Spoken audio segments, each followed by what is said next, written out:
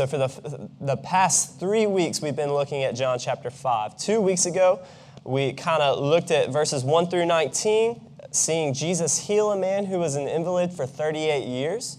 And this was an incredible moment in time, a miraculous story of a man who was disabled of some sort, and Jesus simply speaks, and this man is healed. Jesus says, "Get up, take up your bed, and walk." And the man does. It says immediately he does. So this is a truly remarkable time.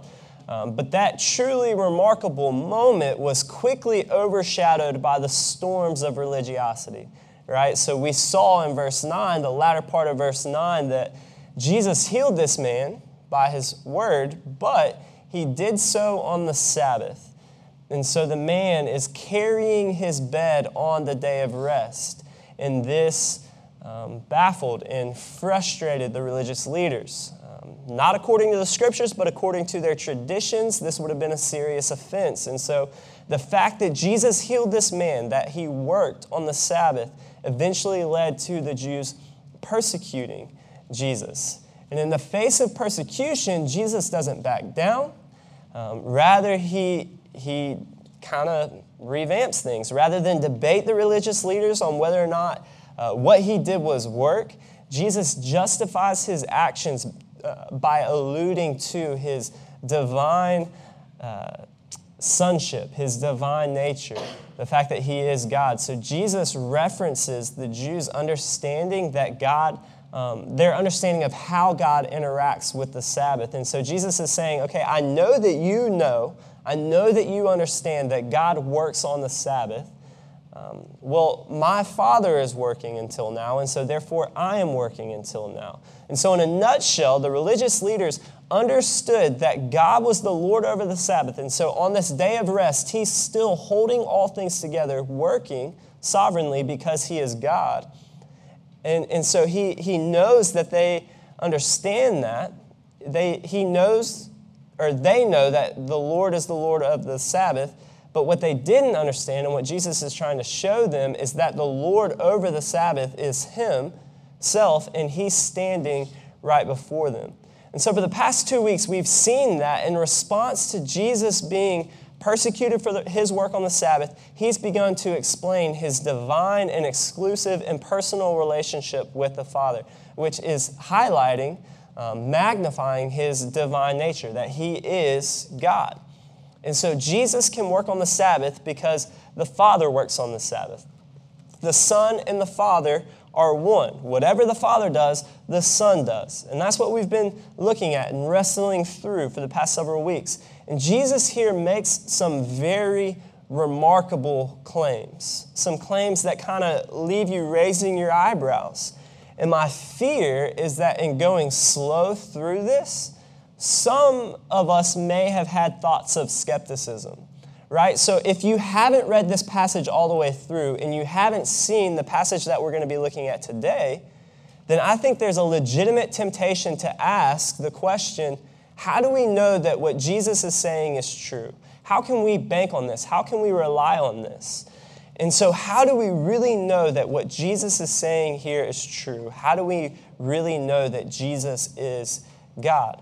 And so either one, you yourself are a skeptic, or you have a temptation to have skeptical thoughts, or two, you know somebody who is a skeptic.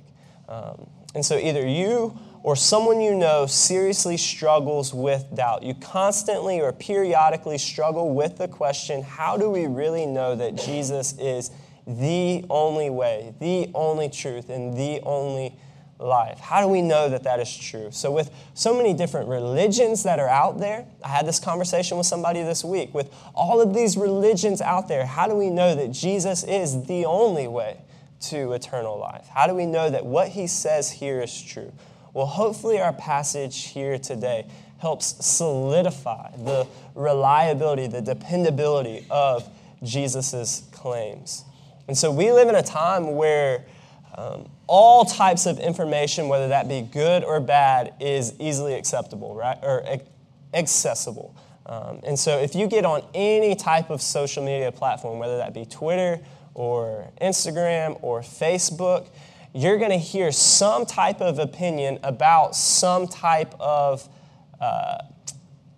situation. So what's dangerous with that is that no matter whether that information is true or not, we can conveniently share or promote or validate information by simply clicking a button. And so I can't tell you how many times I've seen somebody passionately or angrily share a quote or a statistic or a meme or something that comes from fake news, as Donald Trump would say. Like the site that they're sharing is not true, and it would say it on the website if they did digging, but they're so frustrated because of the information that they're reading is saying. And so without any research, we can see a post, accept it as true, and then share it with the world. And so with that, I think practically we have to constantly remind ourselves that it's vital that we check the facts before we accept something as true. And so we don't want to accept a message simply because it sounds good, and we don't want to simply reject a message because it sounds bad, and we don't want to accept a message because we simply like the messenger, and we don't want to reject a message because we don't like the messenger. We need to check the facts, check to see if what we are hearing is true and what we are hearing is reliable. And so in school, what do you always have to do at the end of your paper? What do you have to put? A works cited page, a bibliography.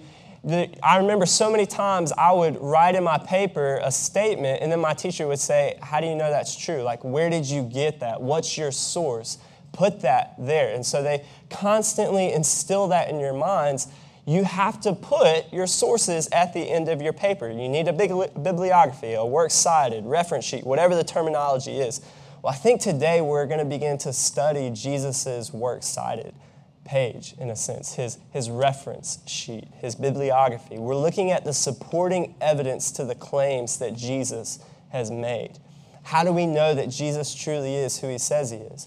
Here's the proof. Here's the facts that back up what he's saying. So Christianity is a religion that's based on faith, but faith is not blindly hoping in theological. Like, we can't make sense of what we're hearing, and so we're just going to accept it by faith. No, there's so much evidence to what we're seeing here that we can lean on and be confident in what we see. Faith is the assurance of things hoped for, the conviction of things not seen. And so as Christians, we're confident that Jesus is who he says he is. That's not blind. Like, we don't just cross our fingers and hope that what he is saying is true. We don't accept it as true because that's what we were taught as kids. We accept it as true because it's true.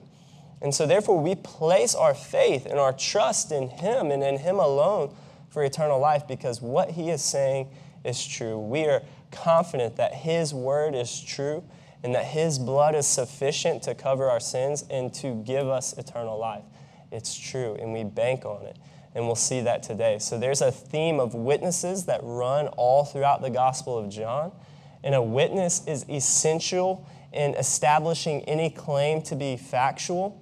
That would have been a slide, so if you want to write that down, a witness is essential in establishing any claim to be factual. So in an illustration, if I said, I went to the Florida State game yesterday and Florida State won 55-2, like you would say, okay, Brian seems like a trustworthy guy, right? Like, I'm just going to accept his word. No, like, we need to check the facts. And so if I pulled out my ticket and showed you that I went to the Florida State game, and then you saw him a little sunburned, you're like, okay, he's got a farmer's tan, he must have went. And then you get on ESPN, and then the score is different. Like, you'll begin to quickly figure out as you begin to evaluate things like, no.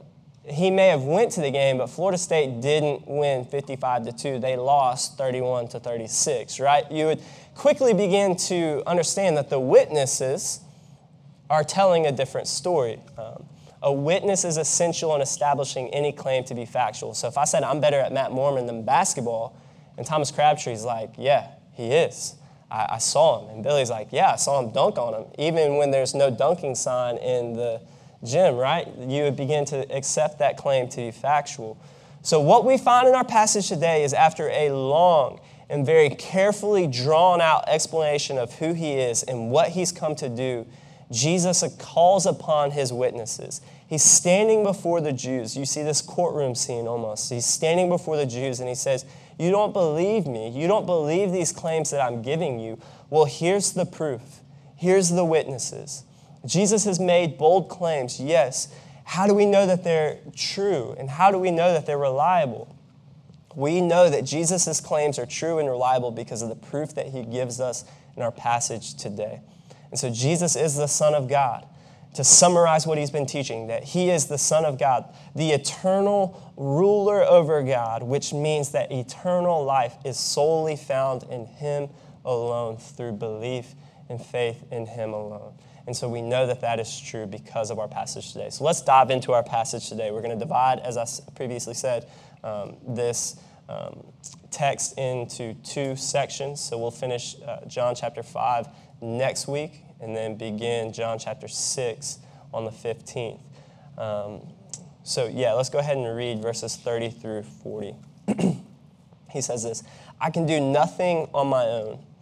As I hear, I judge, and my judgment is just, because I seek not my own will, but the will of him who sent me. If I alone bear witness about myself, my testimony is not true. There is another who bears witness about me, and I know that the testimony that he bears about me is true. You sent to John, and he has borne witness to the truth. Not that the testimony that I receive is from men, but I say these things so that you may be saved. He was a burning and shining lamp, and you were willing to rejoice for a while in his light. But the testimony that I have is greater than that of John. For the works that the Father has given to me to accomplish, the very work that I am doing bear witness about me, that the Father has sent me. And the Father who sent me has himself borne witness about me. His voice you have never heard, his form you have never seen, and you do not have his word abiding in you, for you do not believe the one whom he has sent.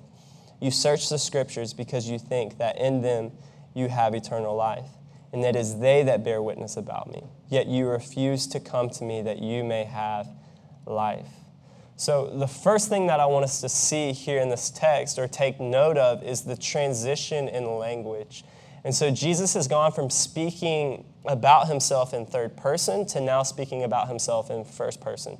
So up until verse 30, Jesus has said things like, if you look in your Bibles to verse 19, truly, truly, I say to you, the Son can do nothing of his own accord, but only what he sees the Father doing. Go down to verse 20, for the Father loves the Son and shows him all that he himself is doing. Skip down to verse 22, for the Father judges no one, but has given all judgment to the Son, that all may honor the Son, just as they honor the Father. But now, in verse 30, what does he say? He says, I can do nothing on my own. As I hear, I judge. And my judgment is just because I seek not my own will, but the will of him who sent me.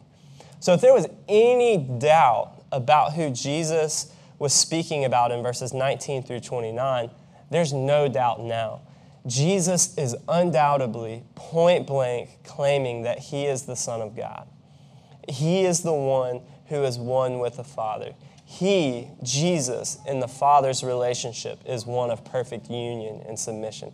It's Jesus that he's talking about. If there was any confusion up until this point, there is no confusion now. He is speaking about himself. Everything that Jesus says and does is a perfect reflection of his perfect obedience to the Father. Jesus seeks not his own will, but the will of the one who sent him. So for the past 13 verses, Jesus has been bearing witness about himself, speaking about himself. He has claimed that he is the Son of God, the one who possesses the power and authority to give eternal life. But the skeptic in all of us at some point says, yeah, well, sure, how do we know that what Jesus says is true, right? That we've reiterated that question. Can't anybody make these claims? What makes Jesus' claims trustworthy? And so Jesus here anticipates and answers that question in the next verse. And so again, I think, I've said this the past several weeks, this is kind of the fork in the road passage, I think, for us. Either his claims are false and blasphemous and worthy of death, or his claims are true, which should lead all people to crowning him as Lord, honoring him, worshiping him, submitting to him as Lord. There's no middle ground. There's either he's a fool, we stone him, kill him, crucify him, or he's Lord over all and we crown him as Lord. There's no middle ground. So what Jesus does in verse 31 is he acknowledges this skepticism or rebuttal and says, if I alone bear witness about myself, my testimony is not true. So key word there is if, right? So this verse is not saying that Jesus is capable of being false. As we'll later see, Jesus is the way, the truth, right? Truth resides in him. He is the truth in the life. And in a later exchange in chapter 8 with the Pharisees, Jesus says, even if I do bear witness about myself, my testimony is true, for I know where I came from and where I am going. So Jesus is not saying that he's capable of speaking falsehood. There's not even a possibility of him being unreliable. Rather, I think what we see is like a father would get down on his knee and look eye to eye and be on the same level as his son and speaking to him. I think Jesus is doing that with the Pharisees here. He's getting on their level and saying what he's saying here in verse 31. He's keeping with the Old Testament teachings regarding multiple witnesses. So Deuteronomy 17:6, jot that down in your notes and you can go back to it later. I'm going to read it. I'm going to give you three different passages. So Deuteronomy 17:6, Deuteronomy 19:15, and Numbers 35:30. All of those speak to the importance of having multiple witnesses. So look at Deuteronomy 17:6. On the evidence of 2 witnesses or of 3 witnesses, the one who is to die shall be put to death. A person shall not be put to death on the evidence of 1 witness. Deuteronomy 19:15, a single witness shall not suffice against a person for any crime or for any wrong in connection with any offense that he has committed. Only the evidence of 2 witnesses or of 3 witnesses shall a charge be established. And then Numbers 35:30, if anyone kills a person, the murderer shall be put to death on the evidence of witnesses, plural.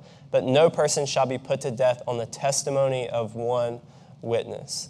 So on 3 different occasions in the Old Testament, we see the importance of having a plurality of witnesses, 2 or 3 witnesses, in order for a charge against someone to be established as true, in order for it to be credible or reliable.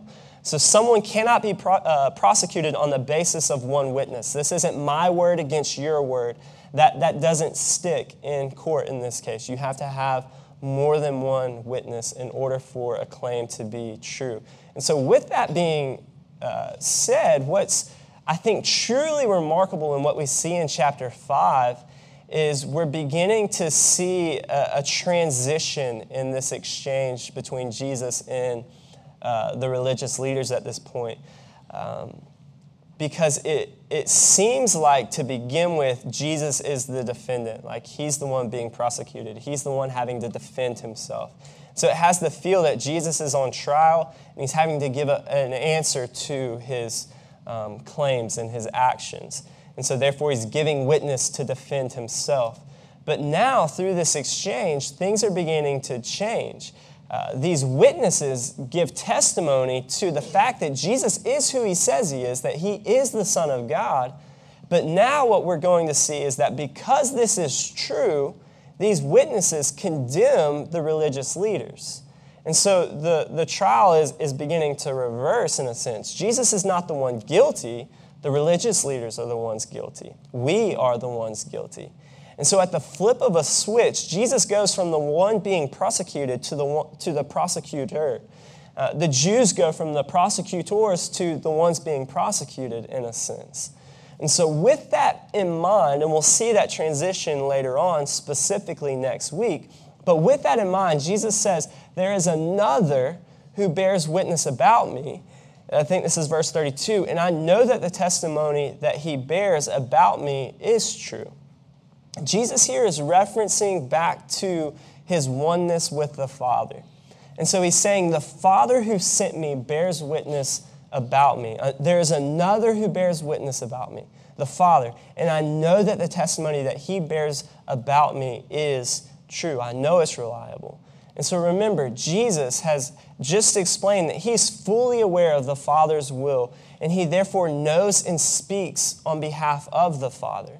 And so whatever Jesus says is exactly what the Father has told him to say. And that means that Jesus knows that the testimony that the Father bears about him is true. And what Jesus then does throughout the rest of this passage is gives us 3 to 5 examples of the Father's witnesses, or the Father's witness about the Son. So if you have a pen, you want to underline these in your Bible. Let's look at these different witnesses really quick, and then we're going to expound on them. So the first witness that we see is John the Baptist. You see that in verse 33. You sent to John, and he bore witness to the truth. You go down to verse 36, you see Jesus' works being another witness. The very works that I am doing bear witness about me. Verse 37, you see the Father himself. And the Father who sent me has himself borne witness about me. You go down to verse 39, the Scriptures. You search the Scriptures. It is they that bear witness about me. And then verse 46, Moses. For if you believed Moses, you would believe me, for he wrote of me. So the reason why I say there's 3 to 5 witnesses, because depending on which commentator you read, they divide those witnesses up differently. So some commentators condense Moses into the Scriptures, and then others condense the witness of the Scriptures into the Father's witness. So to my mind, it doesn't matter how you chop them up. I think they all flow from the Father's witness, as what we just saw in verse 32.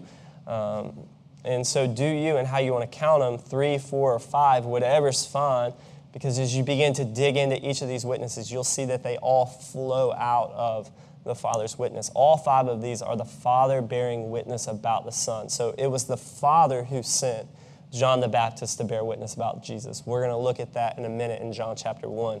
The works that Jesus has done in verse 36 were given to him by the Father. The Scriptures are God's word. We see that in verse 38. Hebrews 1:1 says, God previously spoke to his people through the prophets, so through Moses, but now he has spoken to us by his Son, Jesus. So as you dig into these witnesses, it is the Father's witness about the Son manifested through each and every one of these witnesses individually.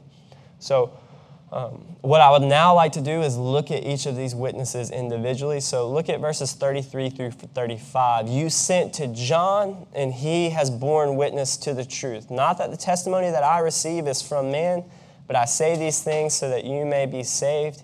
He was a burning and shining lamp, and you were willing to rejoice for a while in his light. So let's first answer the question, who is John the Baptist, right? We've looked at him fairly often. He's a very prominent character in the Gospel of John up until this point, apart from Jesus. He plays a very major role in this Gospel.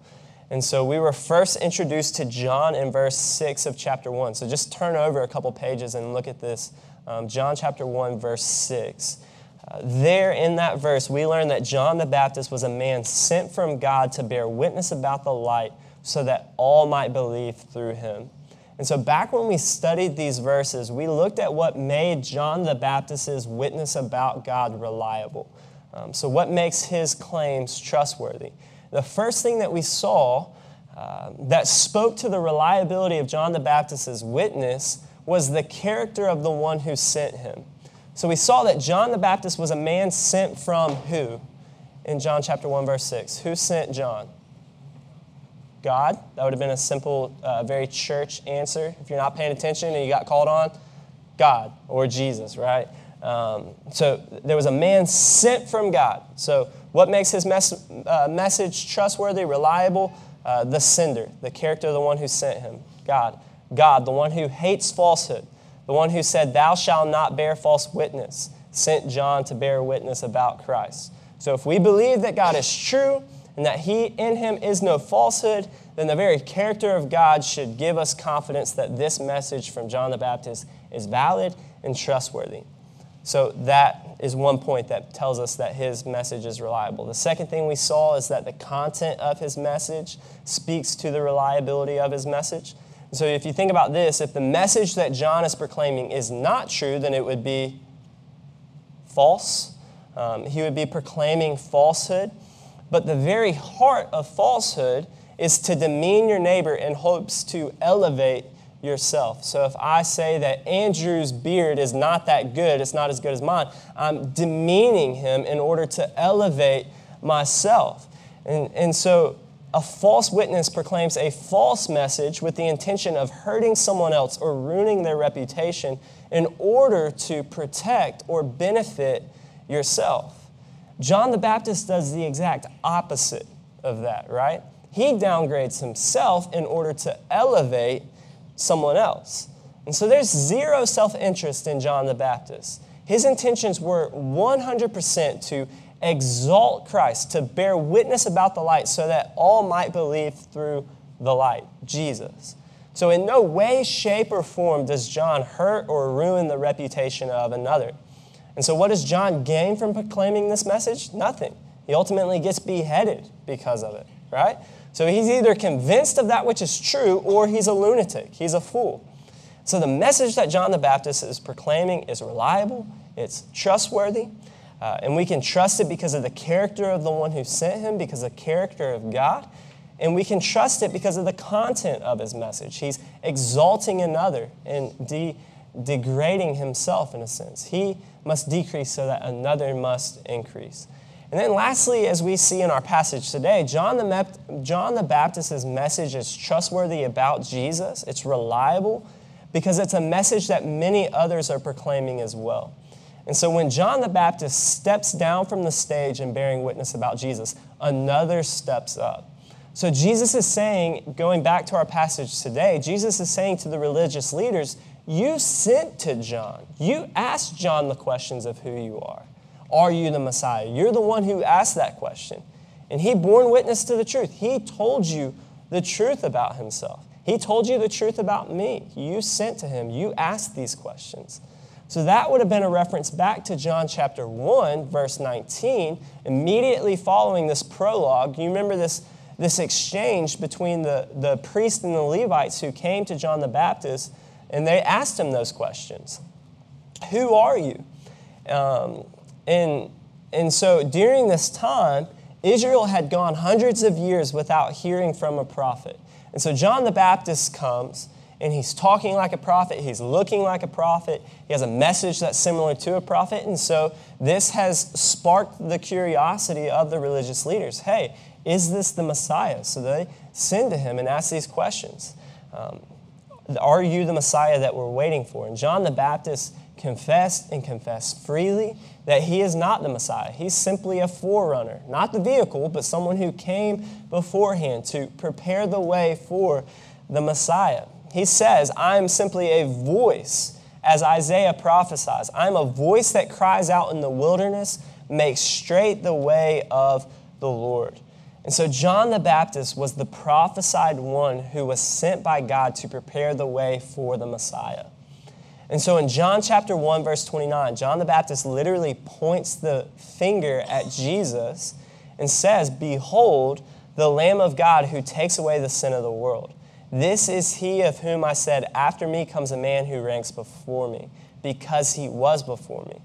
So John the Baptist, after being asked, are you the Messiah? And he says, no, I'm coming to prepare the way for someone far greater than me. The next day, in front of everybody, points the finger and says, that's the guy. Behold, the Lamb of God, the one who takes away the sins of the world. The one that I just told you about, that's him. So there should be no question for the religious leaders at this point who it is that John the Baptist was saying was the Messiah. So going back to Jesus' exchange in John chapter 5, we see Jesus saying, guys, you literally went to John with the question, who is the Messiah? Are you the Messiah? And he literally said, I'm the one that the Old Testament scriptures prophesied about, saying that I'm going to be the one preparing the way for the coming Messiah. And I literally pointed to the one that I said was the Messiah. So John the Baptist was the first witness to take stage here. And Jesus is saying, you asked the question, he answered, he told you I'm the Messiah, but you rejected him. But what's interesting here is Jesus kind of Jordan shrugs off this witness of John the Baptist and is like, it's not that big of a deal for me. My divine nature does not depend upon the testimony of some man. My divine nature, who I am, does not depend upon the message of John the Baptist. In verse 34, Jesus makes it clear that the reliability of his message doesn't depend on John the Baptist. Jesus doesn't mention John the Baptist's witness for his own gain, but for the benefit of his hearers. Look at this verse. Not that the testimony that I receive is from man, but I say these things so that you may be saved. And so if the Father is Jesus' witness, then what does Jesus profit from the witness of John the Baptist? He profits nothing. Jesus mentions John the Baptist for the eternal benefit of his hearers. And so as we saw last week, Jesus' desire for the people that are persecuting him, his desire for the people who are trying to kill him, is their salvation. So Jesus' example here, as mentioned last week, takes how we interact with our enemies a step further. So Jesus does not withhold an invitation of salvation from the religious leaders who are seeking to kill him. His words have the strategic purpose of his persecutors being saved. That's his desire in sharing the witness of John the Baptist. So my wife and I are talking this week of when people wrong you, when people hurt you, it's one thing to repay no one for evil. It's another thing to bless those who persecute you, right? It's another thing to pray for those who wrong you, those who hurt you. It's another thing to pray for their salvation. And so may our hearts not harden towards those who have wronged us or hurt us. Rather, may we long and pray for their salvation. And may we pray for opportunities to share the hope of the gospel with them so that they might be saved, just as Jesus has done here for us in our passage today. So John the Baptist was a man sent by God to bear witness about the light that all might be saved through him. And as Jesus puts it, he was a burning and shining lamp, and you were willing to rejoice for a while in his light. This burning and shining lamp analogy, I think, is a reference back to Psalm 132, verse 17. You can write that down. It says this, "There I will make a horn to sprout for David. I have prepared a lamp for my anointed." So the purpose of John's shining was for the anointed one, the Christ, to be made visible in the midst of darkness. And Jesus then follows that up with the statement, "But the testimony that I have is greater than that of John. For the works that the Father has given me to accomplish, the very works that I am doing, bear witness about me that the Father has sent me." So here we see the second witness, and that's the witness of Jesus' works. The works that the Father gave him to accomplish, they bear witness to the fact that the Father has sent him.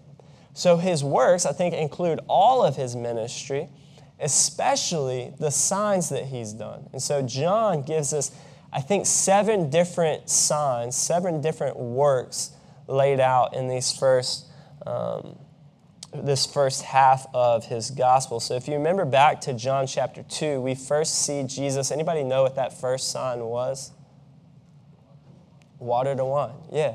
And so if you remember, wine symbolized joy during this time. So when the wine went out at the party, this would have been a shameful event. This would not have been a good thing. It would not have buffed, right? This is not a good thing. And so Jesus turning the water into wine was, buff is right? Bluff, not buff, buff. So Jesus turning the water into wine symbolizes Jesus being the giver of a supernatural joy that can never run out. And the second sign that we see, Jesus healing the official's son, that would symbolize Jesus' divine power to give and preserve life. And then we saw Jesus heal the invalid man in our passage this week, which tells us that Jesus is the saving power that this broken world needs. And then we see Jesus feed the 5,000, which tells us that Jesus is the one who can satisfy our deepest hunger of the soul. And then we see him walk on water, which tells us that Jesus possesses and exercises all authority over the laws of nature. And then we see the healing of the blind man, which tells us that Jesus can give sight both physically and spiritually. And then lastly, we see Jesus raised Lazarus from the dead, which tells us that he possesses divine authority over death. He is the resurrection and the life. So these 7 signs were intended to display, 1, Jesus' deity, and 2, inspire faith and belief in those who saw these works being done. And so the reality is you cannot honestly look at what Jesus has done and come to the logical conclusion that Jesus is simply a teacher or a prophet. It's illogical. All of these stories have details in them that cannot be explained away by chance or fabrication. When Jesus turned the water to wine, the servants who had no ties to Jesus filled the containers all the way up to the brim. So Jesus couldn't have gone out to his Impala and grabbed like a strong drink, mixed it in with the water, and then created it that way. No, they're filled to the brim, and Jesus performs this miraculous miracle. And then in our passage this week, Jesus heals a man who was an invalid for 38 years. 38 years is an important detail, right? That means that this man would have been known and recognized by the people in this city, right? Okay, this guy's walking. I've seen him sitting for 38 years. Something's up. So Jesus didn't bring in a stunt devil from out of town and say, okay, this man's been hurt for a while, and then I'm going to throw a cloak on him and he gets better. No, everybody knew this guy, and now somehow he's walking, carrying his mat on the Sabbath. So there's details in all of these stories that speak to, okay, you can't explain this away by chance. This is reliable. It's an act of God. So what Jesus did was truly miraculous, and it led to the raising of the eyebrows of the Jews. Lazarus, back in John chapter 3, a ruler of the Jews, a Pharisee, comes to Jesus at night and says, Rabbi, we know that you are a teacher come from God, for no one can do these signs that you do unless God is with him. So Lazarus, a Jew, the Jews, have seen Jesus doing these works, and they're saying, okay, something's up here. No regular human being can do what he is doing. Something is going on. So his works, Jesus' works, are bearing witness about himself. So no one can claim that the unbelief of the Jews is justified by a lack of evidence, right? So the Jews aren't just unaware of what's really going on here. Their unbelief is a fruit of a hardened heart, not a lack of evidence. So sin has a way of clouding judgment, right? So from an outside view, many of us, not clouded by the haze of sinful desire, can see how illogical these religious leaders are being. It doesn't make sense. How could you be so dumb, right? How could you be so stupid? Like, this is point blank clear what's going on. Well, I think the same is true of us today, right? Maybe not in this situation, but I think oftentimes sin has a way of clouding our judgment. And so things that outside of the haze of sinful desire, the deceitfulness of our heart, things make sense, but our hearts, deceitful, lure us and entice us into sin. Like the Pharisees, we too are oftentimes clouded by the illogical persuasion of our sinful desire. Continue reading, look at verses 37 through 38. Jesus then says, "And the Father who sent me has himself borne witness about me. His voice you have never heard, his form you have never seen, and you do not have his word abiding in you, for you do not believe the one whom he has sent." So some commentators believe that the Father's witness can be found in passages like Matthew 3, where we see the Spirit of God descending upon Jesus and the Father saying, "This is my beloved Son with whom I am well pleased." So referencing to the baptism of Jesus, the Father bearing witness about the Son. This is my Son, my beloved Son with whom I am well pleased. Or during the Transfiguration, where later on Peter, James, and John were on the mountain with Jesus, and a bright cloud overshadowed them, and a voice from the clouds again said, "This is," speaking about Jesus, "my beloved Son with whom I am well pleased. Listen to him." And so you see situations where the Father is bearing witness literally about the Son. But what's interesting here is that Jesus anticipates a potential rebuttal and turns it on their heads, in a sense. The Jews could have easily asked the question, you're quoting the invisible God as your witness. Where's your proof for such a claim? And Jesus acknowledges the fact that they have never seen nor heard God. But he then says that the reason that they have never heard him is because they reject the one whom he sent. If they were simply to see Jesus for who he is, then they would also see and hear God himself. And we then see in verses 39 through 40, you search the scriptures because you think that in them you have eternal life, and it is they that bear witness about me. Yet you refuse to come to me that you may have life. And so I think this is beginning to be the pinnacle of Jesus' argument here. Jesus turns his attention to the very thing his audience has given their life to, and that is the scriptures. So above all else, they would know, okay, the scriptures, that's my jam. I know the scriptures day in, day out. I have my 15-minute devotion. I don't just have a 15-minute devotion. I have a 5-hour devotion. They devote their lives to the studying of the scriptures. They would have acknowledged the scriptures to be the highest authority. And so Jesus is telling them, you search the scriptures, the very thing that you've given your life to knowing, but you're missing the point of the scriptures. And I think that's a terrifying thought. It's possible to study the Bible every single day and still miss the point of the Bible. The point of the Bible is to point us to Jesus, to teach us about Jesus. If you're going to go to the Bible to find more rules to follow, then you're no different than the religious leaders here. The point of the Bible is not behavior modification. The point of the Bible is not for us to learn more rules to follow. The point of the Bible is to point us to Jesus, the one that eternal life resides in. And so daily Bible reading does not always equate to Christian faithfulness. It's good. It's a discipline that we all need to have in our lives. But it does not always equate to Christian faithfulness. If in our reading of Scripture we're missing Jesus and finding rules, then we've fallen in the same trap as the Jews here. We're refusing to come to Jesus for eternal life. We're rejecting the very message of Scriptures. So from Genesis 1 to Revelation 22, we see God's plan to redeem sinners like you and I through the life, death, and resurrection of Jesus Christ. The Messiah that the Old Testament Scriptures prophesied about and pointed to, he is our only hope. And so it may sound redundant to always talk about the gospel each and every week.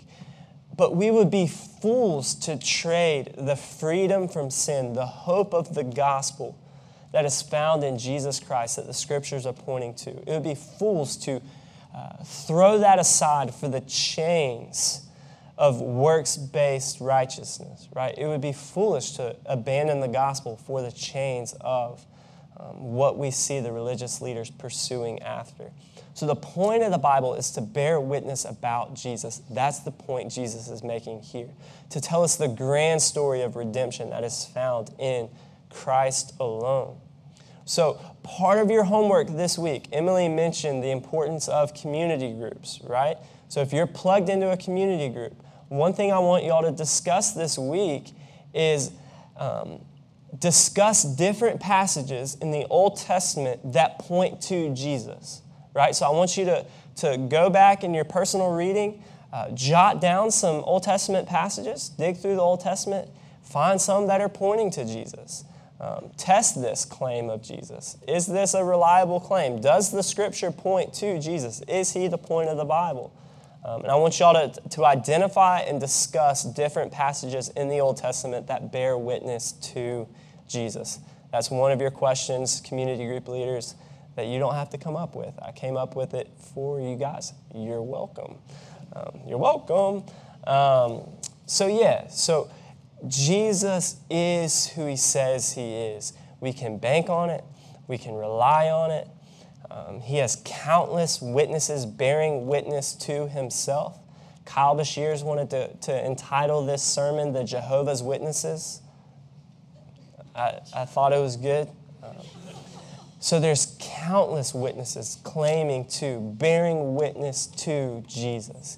He is the way, the truth, and the life. No one comes to the Father except through him. He is the one who is worthy of all honor, as we've seen. He is the one who will judge all. He is the one who will call people to life for this final judgment. And he will be the one who sends those to eternal damnation and the one who grants eternal life, right? He is the one that life resides in. And the scary reality here is that the Jews are beginning to know and understand and see the truth, and yet their hearts are hardened and they're rejecting this truth. And so which are you? I think we have to ask the question. Do you reject this message? Do you reject Jesus, or do you accept Jesus? Do you place all your eggs in that basket? Is he Lord of your life? Do you submit to him as Lord, trusting him with everything? Or do you reject him as Lord? And that's something I've had to wrestle through this week. I had to really wrestle through that yesterday morning. Just thinking through, okay, Jacob and I had a conversation on Friday morning that led me to just thinking through very dark thoughts. What if this happened in my life? What if that happened in my life? What if I lost this person in my family? What if I lost that person in my family? What if everything that my hope in life was found in was just ripped from me? Would I still believe and still worship and crown Jesus as Lord over all? And I had to be honest with God and say, I don't know. And so help me, right? And so if everything in our life was stripped from us, would we still believe this to be true, right? In the good times, it's easy to say, yeah, Jesus is Lord, praise him. But what about in the bad times, right? Is he still Lord, and is he still our only hope? And if this message is true, then we have great hope in the midst of trials, because we know that the Lord over all, the creator of all things, the one who gives life, came and suffered, laying his life down, dying an unjust death, as we are beginning to see, being falsely persecuted, so that we may have life in him through belief. And so this is a trustworthy message, and so may we bank our lives on this message, putting all our eggs in that basket, trusting in him, giving him all honor. Let's pray, and then I'll give us some clarity about how we'll shut down. Also, just want to reiterate, this is our first meeting here. 2 weeks from now, September 15th, right? This is going to be our official launch date. Know that the enemy is going to attack you, right? Satan hates the advancement of the gospel. He hates church planting. And so he's going to do everything in his power to deter you, to throw temptations at you, throw trials at you. And so my prayer is that you will remain steadfast in the faith, put on the full armor of God, stand firm. This is the importance of community. We don't want to dive into church planting alone in isolation. And so I'm praying for you all. I love you all. I'm thankful for you all. And know that there's going to be some serious spiritual warfare if there hasn't been already. And so just be aware. But we don't go through that hopeless, right? The Jesus that we serve and that we're proclaiming is true. It's reliable. We can bank on it, as we've seen in our passage today. So let's joyfully, wholeheartedly pursue the advancement of the gospel through church planting. Thankful for you guys. Let's pray. Father, we love you. God, we thank you. God, I thank you for my brothers and sisters here. God, I pray for their marriages, the ones who are married. God, those who are not, God, I pray for their walks with you. Pray for everyone's walk with you here. God, I pray that there's joy, that there's peace in walking with you. God, those who are going through trials, God, I pray that you comfort them. Holy Spirit, give them a joy that surpasses all understanding, a peace that surpasses all understanding. God, through their trials, I pray that you are made much of. God, I pray that we will be a people who are gospel-centered, who proclaim the hope of the gospel through our words and through our actions. God, we are thankful for the gospel. And we thank you that you give us so much evidence supporting who you are. God, you did not have to reveal who you are to us, but you have, and we are thankful. And so, God, I pray that we study your word to know you more. So it's through your son's name that we pray. Amen.